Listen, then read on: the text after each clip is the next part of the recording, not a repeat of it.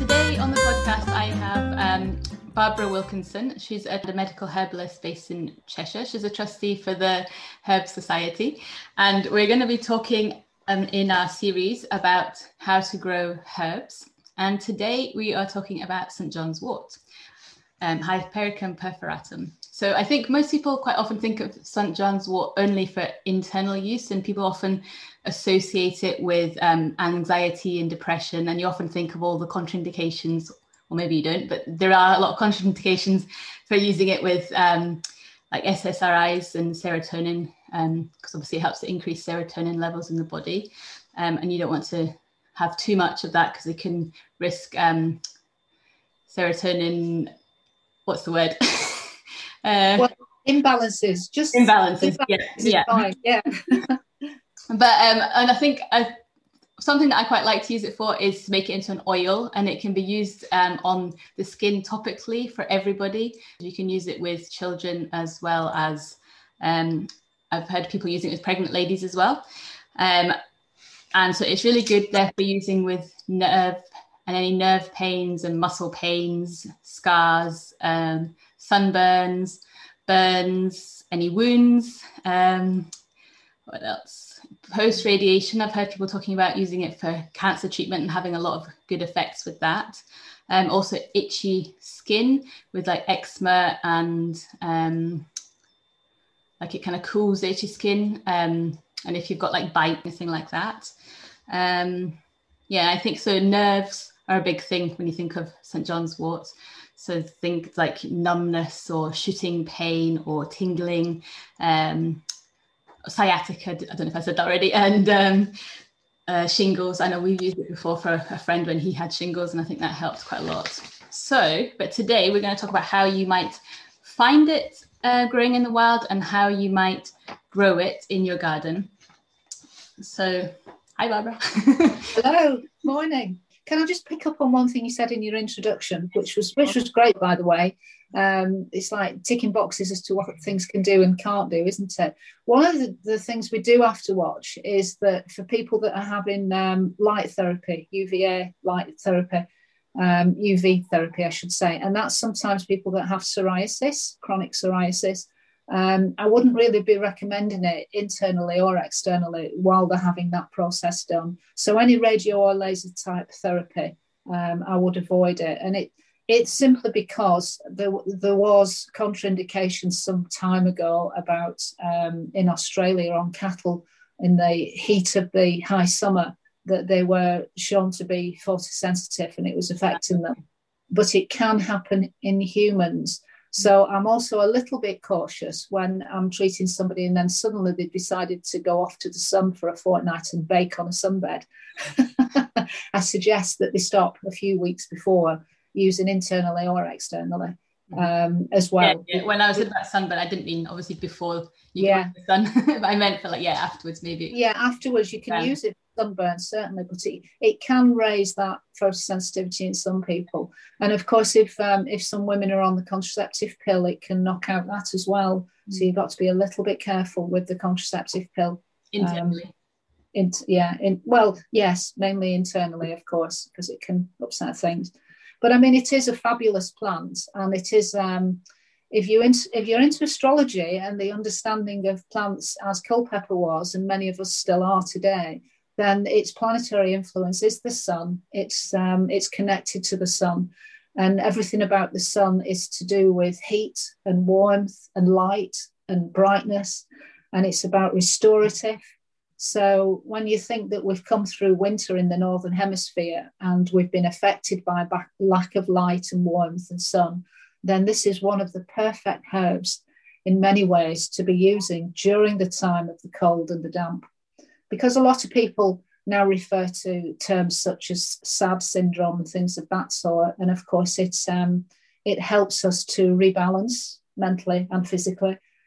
So putting the sun back in our life with plants related to that planet, I personally have found to be of exceptional value to people over the winter months. I think it's very important. Great plant to grow it or find, isn't it? And then make it into an oil and use it throughout the winter, just to kind of keep absolutely it preserve it. Yeah. It's all about the preservation of what nature's offered us and how to keep that and how to have it by us for when we need it. And that's why we lay herbs down in oils and tinctures and dry them and do all sorts of other things, because everything has its window in time when it's at its peak, when it's at its best. And for therapeutic properties, we're trying to harvest and store in the correct way so that we keep the therapeutics right, that we don't lose them. Even if ones that you'd want to use fresh, isn't it? So you'd want to use it rather than a dried.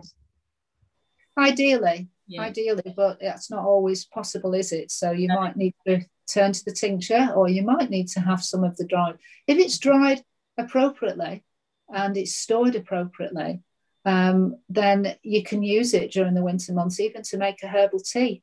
Mm-hmm. You know, it's nice to use. Anyway, so to come to your question. Yeah, so let's talk about propagating.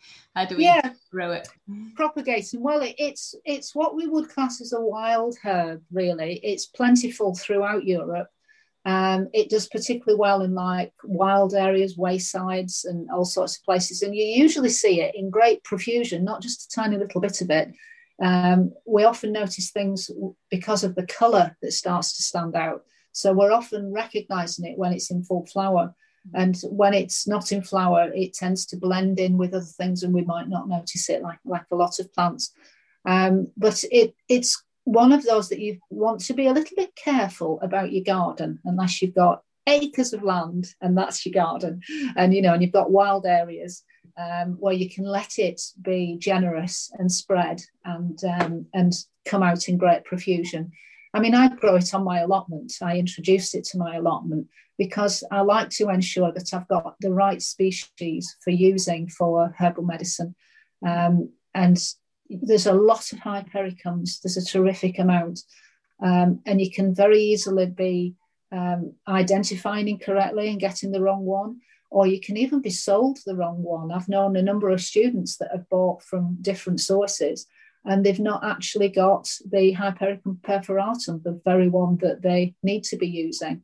And when you're a student and when you're learning like anybody, you need these things pointing out as to what to look for on identification. So it's important. So I always say, go to herb specialists as opposed to your general other places in your garden centres, or speak to people that you know who are well versed and that grow and that can identify and that can recognise things for you. Frankly, although you can buy the seed, I wouldn't bother, because it's so generous in Europe that if you go to the right place or the right person, you'll find it. And people like me are only too willing to share it because it's very successful. I have lots. And in actual fact, I have far more every year than what in reality I need in my practice. So I regularly have students and herb walkers and people that I know, and I'm only too glad to share it and know that they've actually got the right plants. Yeah. So one of the things you can tell us is it's called perforatum because of the holes on the leaves, isn't it? Yeah, there's also little, the dots really, they look like black dots, and you can only really notice them if you hold one of the very small leaves, because they are small, up to the light, or the flower head and look through the petals, and you notice these black dots. Some people think, oh, they're insects or it's got a disease or something. But in actual fact, those are the oil glands. That's where the oil is. So the oil is in the flower heads as well as in the leaves. But when we harvest, we tend to harvest what we call the flowering tops, the uppermost, because they're quite a tall plant. They grow feet and inches and meters. It's all a bit how you metric, aren't you? But to me, they're about 2.5 feet tall, something like that. They can be taller depending on the conditions, of course, that they're grown in. I never feed the earth that the actual St. John's wort grows in, because my understanding of many herbs is that the tougher you grow them, the better the therapeutic properties. And you can overnourish some things, and then they become weaker in the therapeutics. So I don't really do much feeding at all. I let it find its own roots and its own earth. So how does Hypericum spread? Does it spread, is it like a root system, or does it spread with seeds? Yeah, it does both, actually, because if you were to leave some of those flowering tops on, if you don't remove them all, then obviously the flowers will turn to seed and then they'll distribute, they'll drop virtually where they are get blown in the wind. It's not like a dandelion. It's not that kind of a seed. It's quite different.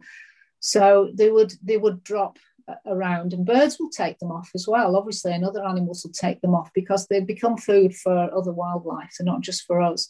So they end up going by seed, but also by roots. They can propagate by root as well. But it's very easy to dig a clump up and just put that in the ground and it will spread. And just yesterday on my allotment, I filmed a little bit for Instagram, which I'll put out at some point. And you can see all the new growth. It's lovely, and it's all in little clumps. Yeah. And surrounded by all sorts of everything else that needed a bit of a tidy up, because it's that time of the year when I do a bit of a tidy up, because I don't do a lot, because herbs like St. John's wort will grow through very grassy areas, with a lot of other companions around it. It really doesn't, it's not too precious. It will come through, and it often is growing in grass and popping through, and it puts its head well above the height of the grass and the other things, so it's okay.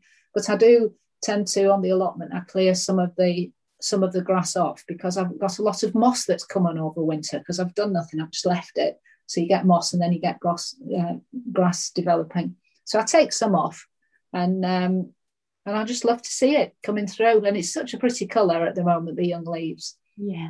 So how long does it take to spread? So, like, would you, if you planted it in one season, would you expect that the following season it might start spreading? Definitely, it'll spread no matter what you do. Okay. Yeah. Because I planted some last year in my garden, and I've been watching it to see if it's going anywhere, but I haven't noticed. I've only noticed it in the same 2 areas that it was already, but maybe I'll just start. Maybe I haven't noticed it and it's somewhere else already. Yeah. Well, it will generally spread where you've put it. It's just that you'll get more clumps coming up because the seed will drop and that will grow on, and a bit of root growth as well. So it's not like mint. It's not as invasive as mint, because it doesn't have all these huge, fast-growing runner roots. So it's quite different in its habit, really. It's more compact in its habit. So you won't get it all over the garden very quickly. It'll generally stay where you've put it. But it does spread with a bit of wind, like on the allotment, it ends up in another bed, and it's amazing just how far it does get. And I forgot what I was going to ask you. How many clumps you were thinking? I think, how many would you buy if you wanted to? Oh yeah. If you wanted to get it going, how many would you find or buy, or Yeah. Well, the garden rule often is that you do odd numbers and you buy 3s and 5s, and you do things like that when you never buy one of something. And I think the same goes for herbs, because, you're sharing your plants with nature, and something might come along and take a fancy to it and might nibble it down constantly, or just completely remove it, as some wildlife actually does. Or the plant just might, fade away and not thrive for whatever reason. So never buy one of something. I always say buy 2 or 3. Give yourself a chance, or give it a chance. Yeah. And did you say it likes quite dry areas? Yeah, it does quite well. Well drained. It doesn't like boggy wet. It doesn't like having its feet in boggy wet circumstances, because it's all about the sun and the dryness, and it likes that. It likes quite dry conditions, so it likes free draining soil, really, and it seems to thrive very well on that, being a sunny Leo plant. So when it has grown, and when would you start harvesting it? Would you harvest in the first year, or would you wait and let it establish a little bit? Depends how well it's doing, really, and how much flower heads you've actually got. And if you want, of course, some of those flowers to turn to seeds, then you're going to want to leave a bit, aren't you, so that it drops and it multiplies. So it's very much how much you've actually got. Mm-hmm. So usually when you're harvesting anything, you only take about a third and you leave the rest, certainly in the first year, so things can grow on and they can multiply. But with hypericum, it is quite generous, and there's lots of tiny little flowers that produce lots of tiny little seed. So it will multiply quite rapidly. It's not like a different herb with just one flower head maybe and not that much seed. So it's all dependent on that particular plant. Mm-hmm. Okay. And so at the beginning you were talking about collecting the flower heads. So that's like, what would you say, the top, like or something, or of the plant, and would you take leaves as well? Well, the leaves, isn't there? This, but it tends to come up on stems and then can multi-branch, and then you've got quite a lot of head growth. Really, you've got quite a lot of airy tops with all the flowers on, and the flowers come out in different successions. They're not all out at once. But you want them sufficiently open when you're harvesting for medicine and things. So you want them still with the little stamens and the little pollen on, if you can get it like that, a bit like when you're harvesting from trees, when you get in other flowers. But you'll always notice that some of the flowers are still in bud, and that's absolutely fine. So it's just timing it that you've enough of the flowers out. Some might have even faded. The very first flush might have just gone past the best. But you want those that are mainly, you want it at a time when it's mainly fully open. So really, it's weather dependent. And our weather is changing, as we know. And a lot of the books, especially if you look at old books on gardening, now we can be way off with what month to plant and what month to harvest, just like with everything else. So you've really got to go off what's happening now, this year, right now. With what's going on, so watch and wait. And it's very traditional to harvest St John's wort in June, and those flowering tops usually don't consist of just the flowers and the flower buds, but there'll be some leaves on there as well. So you don't want the whole stem, although you can cut the whole stem and you can dry it on the stem, or take it home to then remove like the top 3 or 4 inches, I would say. Something like that. It's a bit like picking nettles early in the green when they're just coming out. You want about the tops of the 3 or 4 inches. And even when they're growing on a bit, another few weeks and they've got much taller, I still only want the top 3 or 4 inches. I don't want the rest of the plant. And if you just take the tops in things like nettles, of course, they'll multiply. You'll get multi-stems like sweet peas and other things. So, but with St John's wort, you're just taking that top 3 or 4 inches. So you're getting a combination of unopened buds, faded flowers, but the majority will be the open flowers with all the pollen still on. So you're watching watching your plant, really, aren't you, to notice when it's ready to pick? Yeah, and I presume you can't go away on holiday. Basically, you can't go away because you miss it. Something happens. So you've got the certain times in the calendar when you know that this is ready, that should be ready, I need to be looking out. So we're always doing that observational. We're nature watchers, that's what we are.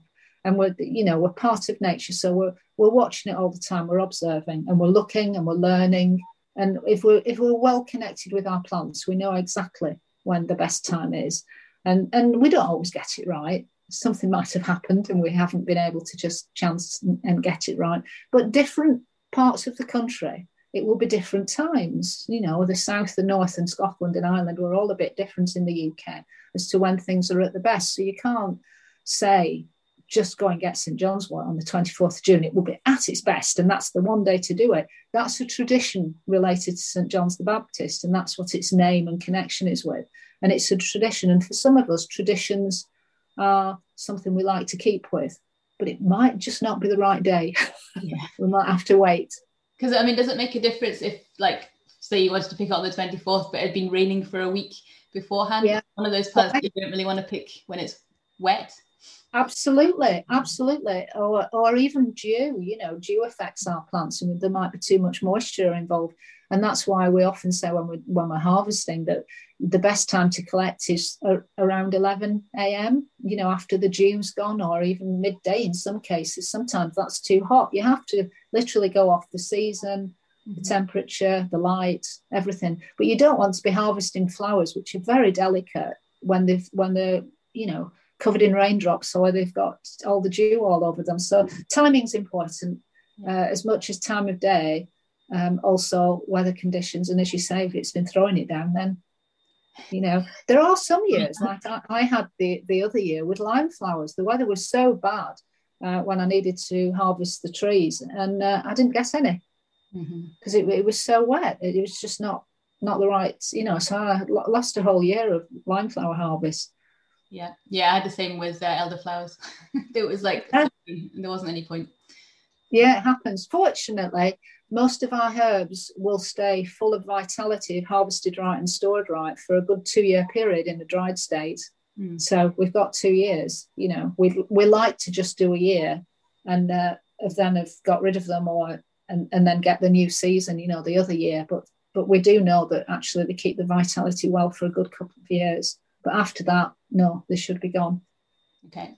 And so while we're talking about that, so how would you, apart from the knowing how long it's been there for, I mean, when you know it's done by the smell, I'm guessing, but like people that don't know, how would you say that you would notice a herb was past this useful in its dried state? Yeah. Well, colour is one of the ways. Some things don't retain the colour very well.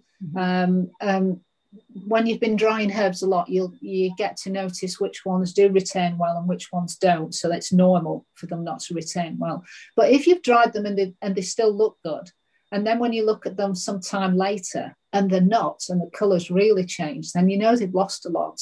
They've lost a lot of vitality, and perhaps they shouldn't be doing that. And also the fragrance. Yeah, you've got to use your senses.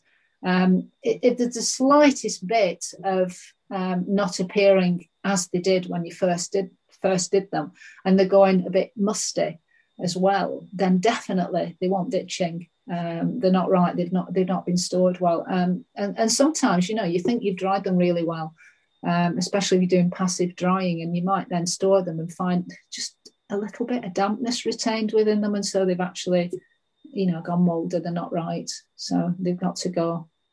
So you got to use your senses, really. So if you were drying hypericum, how would you be drying it? Would you recommend? I do a lot of passive drying. I don't even have herb dryers, and I'm a professional medical herbalist. I do have a super airing cupboard system, which I've learnt skills of each herb, how long it needs and what the systems are. And of course, the summer months are wonderful because I can dry in and around the house in appropriate places, out of direct sunlight. And I do that. So I don't actually have these dehydrators, which are on for hours and hours with a lot of noise and a lot of electricity. I'm very old school. And I find that they retain everything that I need them to retain. And I enjoy doing it that way. Quite traditional, really. By St. John's Wort is when you pick it and you either put it in oil, or if you just squish it, you know, it's yellow, the flower, but when you squash it or put it in oil, it turns red, which is, you know, it's also, I think, it seems to me, it connects to that kind of fire element with that kind of redness. Yeah, absolutely. Not Mars, not the planet Mars, which is red, of course, but the sun does have the sunspots and does have the redness. And that's another indicator, in a way, that it's to do with the heart and the circulatory system, especially the arteries. So it's almost, it's not blood red, but it's that red indication. Most plants that have red connections are good for the heart in one way or another. And it's lovely to do when you're on herb walks and events, and you're out, especially not just with children, because we've all got that child within, I hope, but it's fun to just take a bud off it or a flower and just rub it and see this red oily sort of discoloration occurring. And of course, if you drop them into oil to make oils and ointments, then it changes very quickly. But it's important to keep them in the sun. You know, when you're doing your oils, not to put them in the dark, but to actually have them in the sun. And again, I'm quite old school. I like to do my herbs in the summer and use the sun as a way of turning my oils. I don't like to do it in a double boiler system and quick. I like things to take time. I like to live with it and watch it. So it kind of, I suppose it's kind of reacting, isn't it, with the heat or something that's bringing out the red colour? Yeah, well, it's a form of infusion. It's just like making a cup of tea, isn't it, really? If you put your leaves, whether dry or fresh, into the right water, in that case, then they will exude into the water. So you might get a colour change, but you certainly get a flavour change, and you get all sorts of other things going on. It's the same with the oil. So it's infusion or maceration, or, you know, it's all these terms which really it's another way of allowing the chemical components and all the other things that the herb contains to actually offer itself up into whatever liquid form you put. I mean, it's like putting things in honey or putting them in glycerites. or putting them in alcohol and water, they will give up their properties. So when you've come to the end of the season and you've picked all, well, not all, but you've picked a third of your flowering tops, what would you then do? Would you just leave them? Like, what would you do at the end of the season? Yeah, I'm a great one for leaving things. I'm not a tidy up freak that everything must be cleared. And when you've got perennial herbs, which these are, then they're going to be there all the time. So it's not a quick case of dig them up and get rid of them. It's not like an annual in any way. In fact, even with my annuals, I leave them because the seed heads are going to self-sow. They're going to provide for all wildlife. And I find them quite attractive throughout the winter. If I go down on a cold and frosty morning or something and I go and have a wander around the allotment, there's all sorts of different architectural structures just from plants themselves. I mean, we all know about fennel seeds and other things that look stunning, and hogweed and that. But it's amazing. Our plants, even in the fact that they've offered up the best and they've finished as such, they've still got something to offer. And so I just leave things, actually. And the time to tidy up is like now. I wait until, again, it's weather dependent and the season dependent. And but yeah, end of February, beginning of March is when I start to actually clear. And that's what I was doing yesterday, actually. I took my secateurs and I was just cutting, because I'd already cut the stems of most of them, but I might have 3 or 4 inches just of the old dead wood of the old stems on the hypericum. And the new shoots are coming through. So I want to just cut them a bit lower. They'd rot off. They'd do their own thing. They'd disappear eventually and return to the earth. But I just clear them and I put them in the compost. Okay. So you wouldn't leave them like lying, like cut them and leave them where they were kind of thing to compost down?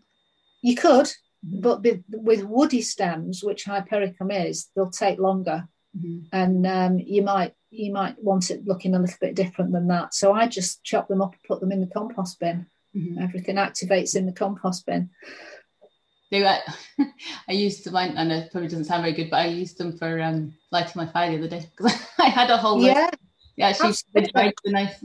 It worked. So yeah, the fire. Well, that's what you would have done. Is kindling really, and then, if you've got open fires and things, or even these people that have got fire pits and all sorts of things, then you've got plenty of supply of everything. I've only just cut back my Solidago because usually over winter I'm doing workshops and we're making stars and doing other craft things from the stems. And of course this year I haven't been able to do it. Mm-hmm. So I use the flowering tops, but I've only just cut the rest of the stems and chopped them, and they're all in compost. I don't have an open fire, or they would be. I do have friends that have, so I regularly give them other bags of kindling. It's quite good because then you can use the whole of the herb, whole of the plant. Yeah, I would just say that it's for me it's a herb that restores harmony and balance in the body, emotionally and physically. And it's, for me, I use it a lot as a pain reliever, which you touched on, more than an antidepressant. And if people have got high anxiety, I wouldn't actually use it. I would choose to use other things. But I do see that as a restorer, it works with the liver, that huge organ that is vitally important to support and look after.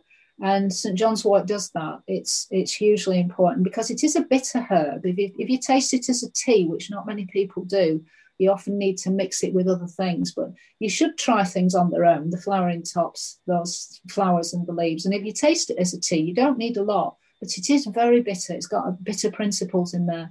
And of course, bitterness affects itself in that people who are, let's say, bitter in their character emotionally, they're usually angry and frustrated, and that all stems from the liver. So there's that huge connection of we need to give the liver some bitters to help to reduce anger and frustration and support the liver. And then it helps to restore us in perhaps our lost visions and our journey in life. Our direction might be a bit lost. We might be slightly going off at a tangent and need to just be drawn back to perhaps where we should be to restore the harmony in our lives. And I think St. John's wort is very much one of those herbs. So on an energetic level, it's doing many things. Mm-hmm. It's very, very restorative. And it, of course, again, because of its sun connection and the planets, it brings us out of darkness, emotionally and physically. So it's important to us. So it's a great herb, and wouldn't like to do without it. So for that, would you be taking that as a tea for that? Always internally, yeah, always. But we've got to remember that, if we were to make the oils, as we've said, and the ointments, everything that we put on our skin is absorbed and will get to the liver. Yeah. So, we mustn't forget that whether we use it externally or internally, it's impacting on us, not only physically, but emotionally as well. So, and on an energetic level. And it's important that it works on many levels, in many layers, all to our benefit. In tinctures, did we? Would you use the tincture as well?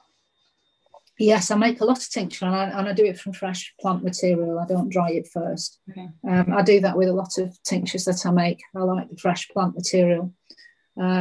So, yeah, and I use a lot of it. But my main usage in practice is a pain reliever. Okay. I think it's very, very important for people with all these labelled conditions that they've got. And I do find it extremely useful. So it goes into lots of blends. I never give tinctures on their own as simples. I put them in together, usually about 7 or 8 different herbs that are blended specifically for that unique individual. And was it for like kind of chronic pain conditions you're talking about? Any pain at all, because of course when we're not well, and especially if it's pain related, then it affects us emotionally. People say, I get used to it, I live with pain every day. Then why are you doing that when you don't need to? We can help with that and get to perhaps the root cause of the problem. We can certainly relieve pain with some excellent pain relieving herbs, and this is one of the main ones in my opinion. I wonder if that's also because there's a big connection between like the nervous system and pain. So if you're really, if your nervous system is really highly engaged, then you're more likely to feel pain. And if it's a nervine, it will also have that kind of dual effect, wouldn't it, I suppose, with the pain relief. Absolutely.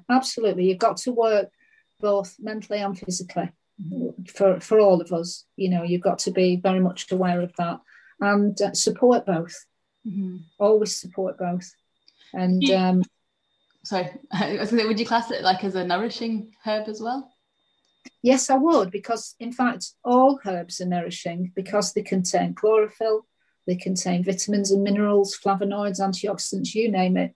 There's a raft of things, and people often forget that about herbs, especially herbs such as this, because they think, well, they're not food that I eat like other herbs. They tend to forget, but they nourish and they nurture. They're full of different nutritional elements. So having them as teas is a wonderful way with most herbs of having them.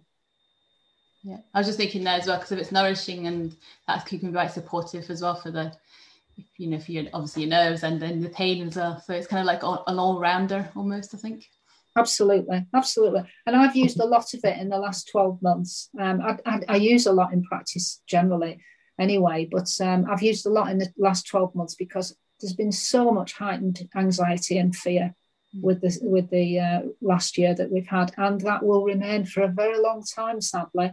And we need to help people recover from this period of time. And this is one of our main herbs that we can be doing to nurture people and to help them, and for people to understand that it's normal to feel like they do. Some people have experienced situations this year they never dreamt that they personally would experience, and it's affecting everybody. So we've got to do something about supporting those that seek us out. And I think one way to do that, to help that, is also if you can grow some herbs as well, because then you've got that connection with the nature and the kind of the observation that we talked about in our last podcast. Absolutely, Rox. It's one of the most important things. I think the last year has shown people that everything's out of control, and there's not much that they can do or influence, and decisions are being made that maybe they might not agree with, or they're not comfortable with, or they don't understand. And so to give people the permission, if you like, to go and find plants and learn about them and to use them, it empowers people.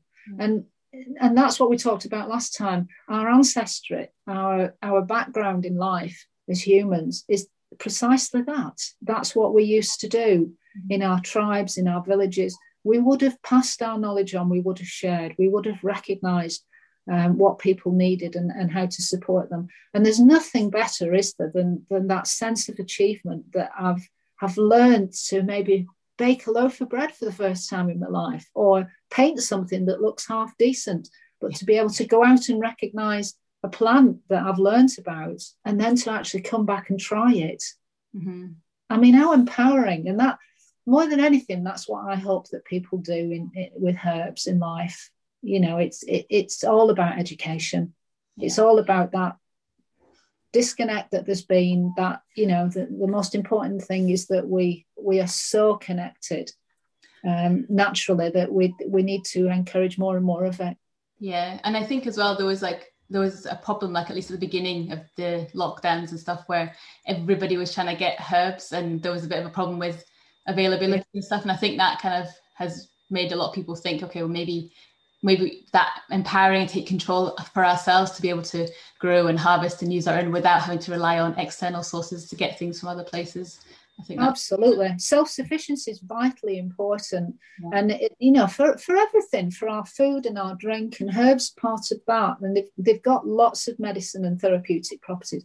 But you know, the trees that line our streets, you know, many people don't know that the very things they actually need to be utilizing and using. But sometimes it's not because we brew it, we taste it, we eat it, we tincture it, we do whatever we do. It's just the mere fact we go and touch that bark, or we see that blossom, or we inhale that fragrance. You know, that's our connections with nature. You know, we don't have to necessarily ingest something to get the benefit. Just the pure beauty of something it might be enough. Even just thinking about it. I mean, I often say to people who can't sleep, for example, just imagine the plant that I've shown you today, maybe on the herb wall. Let's say that it's lime flower, or lime tree, or let's say it's valerian or something. Just imagine it.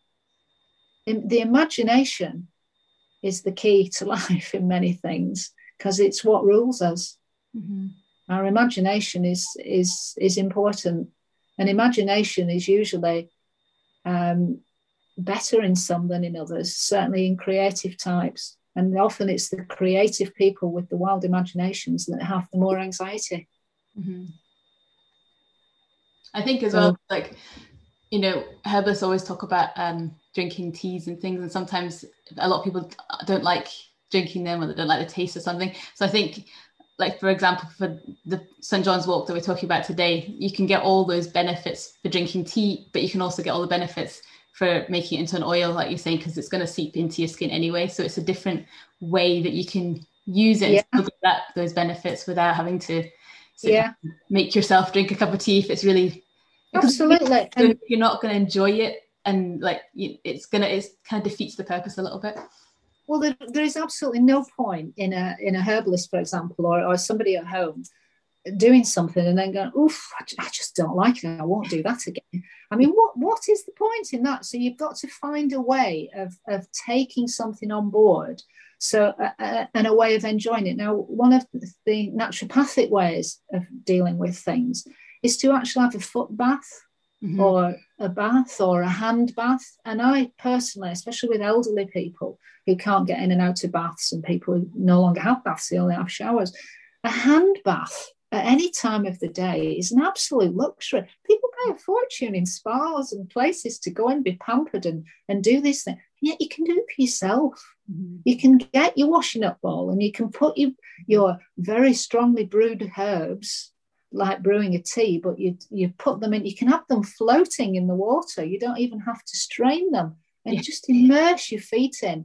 And yes, you might be sat watching television, but you know, a 20-minute soak, what a luxury, what a pamper. Yeah, because I mean, you're getting it through your skin, aren't you? But then you're also smelling the aroma of it, and so that's gonna... it's everything. You've got the visual, you've got the touch, you've got the fragrance, and it just brings you down back into, it's restorative. It brings you back into balance. And naturopathy is a key player in everything that we do. And I'm trained in both herbal medicine and naturopathy because of the course that I did. And often people forget that the simplest things, it's like applying herbs as a poultice or whatever. These are things that we used to do. Yeah. And now we see them as something that we go and pay somebody else to do for us. And it's usually with loads of chemicals. Yeah. And now take it back to basics and put your plants in water and see what happens. It's the visual and the imagination is healing. Mm-hmm. In fact, actually, you can also, when we're talking about imagining the herbs, you can take a little bit of herb, can't you, and put it under your pillow, sort of that kind of dreaming with the plants. Sort of just invite. Absolutely, absolutely. We used to carry them around, and you maybe in like a wee locket or something, or a bag or pouch or something. It's just like another way to bring it. Why aren't we still doing it, Rox? Why haven't we got these things? I mean, I attach cleavers to me regularly, like kids used to do, and have fun with it. You know, because I'm loving seeing it at this time of the year, and I'm consuming it in all different forms, and I'm harvesting and I'm doing all sorts. And I'm just so absorbed in the plants that are coming up. I'm just loving them, the colour, the vitality, and the future, knowing what's coming and how much more abundant they're going to be. It's only just the start of the season. So to surround myself and wear them. You know, I've been known to make a quick garland and wear it on the allotment and stick things behind the ear and all sorts of things, you know. And I have even my kitchen apron, and when I do demonstrations and workshops, you know, I'll pin hers to me with my brooch. I'll just push them through. I mean, live with them.